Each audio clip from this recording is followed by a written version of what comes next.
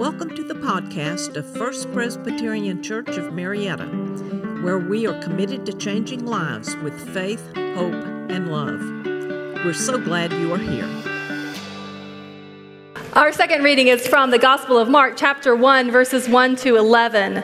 Listen again for the word of the Lord. The beginning of the good news of Jesus Christ, the Son of God. As it is written in the prophet Isaiah, "See, I am sending my messenger ahead of you, who will prepare your way. The voice of one crying out in the wilderness, prepare the way of the Lord, make his path straight." John the Baptizer appeared in the wilderness, proclaiming a baptism of repentance for the forgiveness of sins. And the people from the whole Judean countryside and all the people of Jerusalem were going out to him and were baptized by him in the river Jordan, confessing their sins. Now John was clothed with camel's hair and with a leather belt around his waist, and he ate locusts and wild honey. He proclaimed, "The one who is more powerful than I is coming after me. I am not worthy to stoop down and untie the thong of his sandals. I have baptized you with water, but he will baptize you with the Holy Spirit." In those days, Jesus came from Nazareth of Galilee and was baptized by John in the Jordan. And just as he was coming up out of the water, he saw the heavens torn apart and the Spirit descending like a dove on him. And a voice came from heaven, "You are my Son, the beloved. With you I am well pleased." The word of the Lord. Thanks be to God. If you were with us last week, you know that we celebrated the visit of the Magi. The Magi who traveled from far away to see Jesus, bringing gifts of gold, frankincense, and myrrh. And we said those gifts were symbolic of who Jesus would become, the King over all, worshiped by all, the Savior of all. Last week, Jesus was a baby being showered with gifts. And this week, Jesus is a full-grown adult. And you might be wondering if we skipped pages of our Bible to get here, but we didn't. The Bible simply doesn't say much about the first 30 years of Jesus' life. It seems like a glaring oversight to me. If Jesus' life were a Hollywood movie, we'd see a montage, wouldn't we? Jesus learning to walk, taking those first steps, and dare I suggest it, even falling down? We might see Jesus on his first day of school, waving goodbye to his parents, maybe even a little sad to see them go. We might see Jesus laid up in bed with chicken pox, because you know it was still around back then. We might see Jesus a little bit older now, hanging out with friends, maybe hanging out with that special someone. And what about his divine power? Surely in this montage we would see Jesus learning to harness the power of God that flows through his veins. But we don't get stories like that in our Bible. The only story we do get is a brief episode in the Gospel of Luke, chapter 2, where Jesus goes to Jerusalem with his parents and gets lost in the big city. After 3 days of being lost, and maybe that 3 is significant, after 3 days, the parents finally find Jesus. 12-year-old Jesus all by himself in that big city. Now, where do you think they found him? I can imagine endless possibilities for where Jesus might have ended up in that city. A 12-year-old at this church might well end up down at the square, blowing their allowance on Rocket Fizz candy. But where does Jesus end up? Luke's gospel says his parents found him at the temple. So of course they couldn't get mad at him then. It's a charming story. It's a lovely story. It's not a very helpful story, though, not if you're a teenager. Where is that Jesus? Where is Jesus the teenager? Jesus dealing with his voice changing and acne? Where's Jesus, the young adult, making those questionable decisions, getting bad haircuts and making worse fashion mistakes? I want to see that Jesus. I want to see that more human side of Jesus. And if you feel like that too, just know we're not alone. The Gospels may be silent about Jesus' younger years, but Christians have long filled in those blanks. As early as 200 AD, people started writing their own versions of what Jesus' childhood must have been like. And some of the stories are heartwarming. Like the time Jesus made some clay birds and then he clapped his hands and they came to life and flew away. Because that's what happens when you have the breath of life in you. Or the time that his dad Joseph, who was a carpenter, cut a piece of wood too short. Has anyone ever cut a piece of wood too short? If you have, you know you can't fix that mistake very easily unless your son is Jesus. And Jesus lays his hands on the short piece of wood and stretches it out to size. These are nice stories. These are pleasant stories. Not all the stories that Christians came up with were so pleasant. Some of them talked about Jesus making mistakes, Jesus having misfires of his heavenly power. In one, a kid ran into Jesus and knocked him over, and Jesus cursed the kid, which isn't a very nice thing to do. But if you're Jesus, it's a dangerous thing to do because in the story, the kid died. So to be clear, these stories were created by Christians as a way of trying to understand who is this Jesus, this human Jesus. They're not terribly useful at telling us about Jesus, but I do think they're useful about telling us about ourselves. Because what we find in these stories are our own faults, our own flaws. We are people who are spiteful and stubborn. We say hurtful things. We act in ways we shouldn't. We can't imagine how Jesus would handle his power without imagining all the ways he could abuse it. Because that's what we do.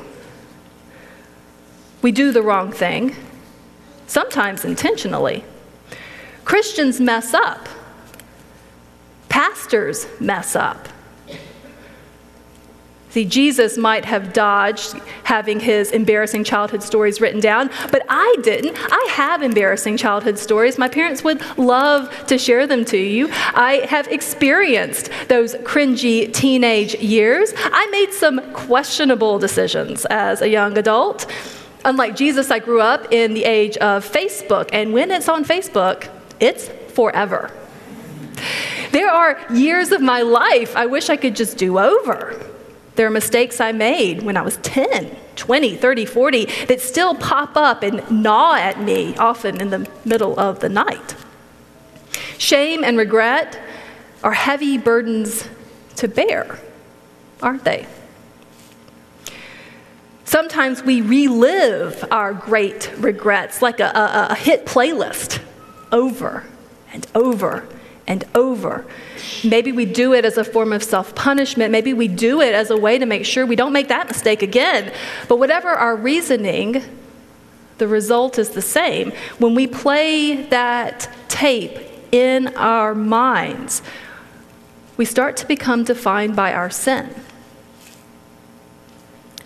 So if that's where you are this morning, take heart. Take heart. Our gospel says there is another way to live. In our New Testament lesson today, we read that the crowds flocked to the Jordan River for this very reason, to lay down the heavy burdens that they had been carrying around, to repent of their sin and to be made new.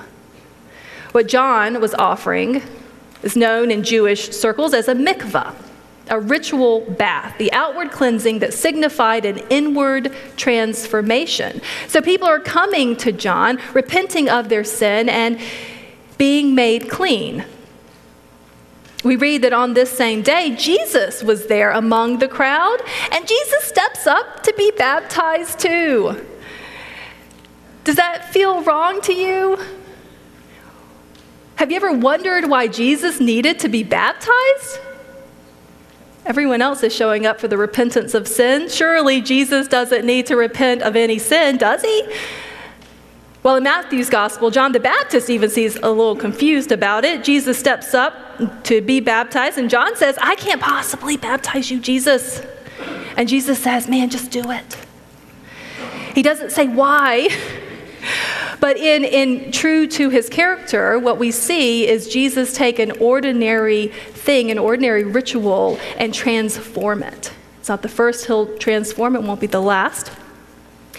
John immerses Jesus in the water, and then we see something extraordinary happen, something new happen, because Jesus receives a second baptism, not by John, but from God. We read that heaven rips apart, the Spirit of God descends, and a voice proclaims, "You are my Son, the beloved. With you I am well pleased." The first baptism is about human repentance, human commitment. This second baptism is about God's claim. Now, different churches think about baptism in different ways, and I want to say here the Bible is not of one voice about how it talks about baptism. Even in this story, we have two types of baptism at play. But here in the Presbyterian Church, when we celebrate baptism, we celebrate it first and foremost as a sign of God's claim on us. That's why we baptize infants, because it's not about the infant making a commitment. Surely they can't. It's about us affirming God's commitment to that child. It's also why Presbyterians only baptize once, because when God claims us, that claim stands forever. That's why baptism shows up in our funeral services. At a funeral at this church, you might hear the line, "We thank you, Lord God, for your beloved servant whose baptism is now complete in death." If you've ever heard that line, you might have wondered what it means. It means that God claims us in baptism and God receives us back at death.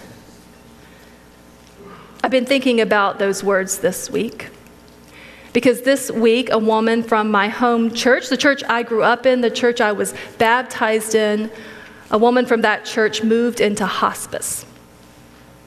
And she's not just someone from the church. She's a longtime friend of my family's. She's known me since I was born. She used to drive me to school as part of our carpool. She used to chaperone church youth trips. She taught me how to play the handbells, and then she dragged our tiny handbell choir all around Middle Georgia to play for nursing homes and prisons. She believed that as Christians, we were called to share our gifts with the world. And if by our music we could bring hope to the hopeless, then by God's grace, we were going to do it. Her faith shaped mine in big ways, in small ways, in ways I can't even appreciate yet. And it's one reason I'm so inspired by the way this congregation takes its gifts out into the community. She valued that, and she made me value that. And now this wonderful, faithful, larger-than-life woman is dying. So I've been holding on to those words.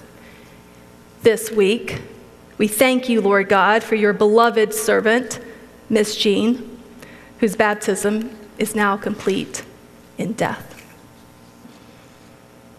See, baptism isn't just for babies. It's for you, and it's for me, and it's for us our whole lives long. That's the power of it. Even death itself cannot break God's claim on us. We can't lose our baptism. We can't break that claim, but we can move away from God, right?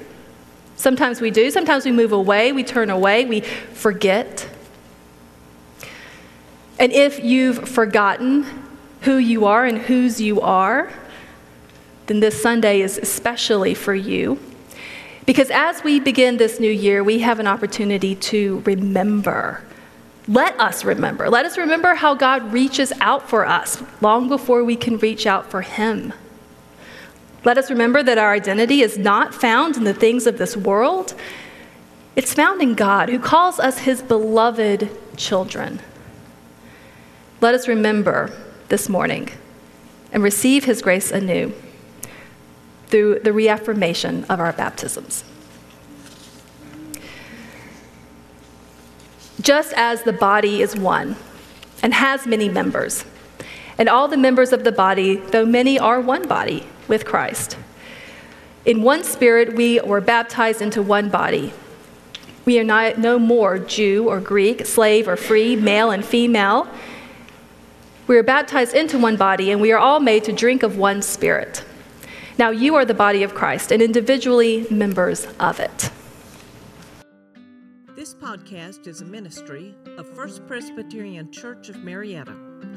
Come join us Sundays at 189 Church Street, Marietta, Georgia, or visit us online at fpcmarietta.org.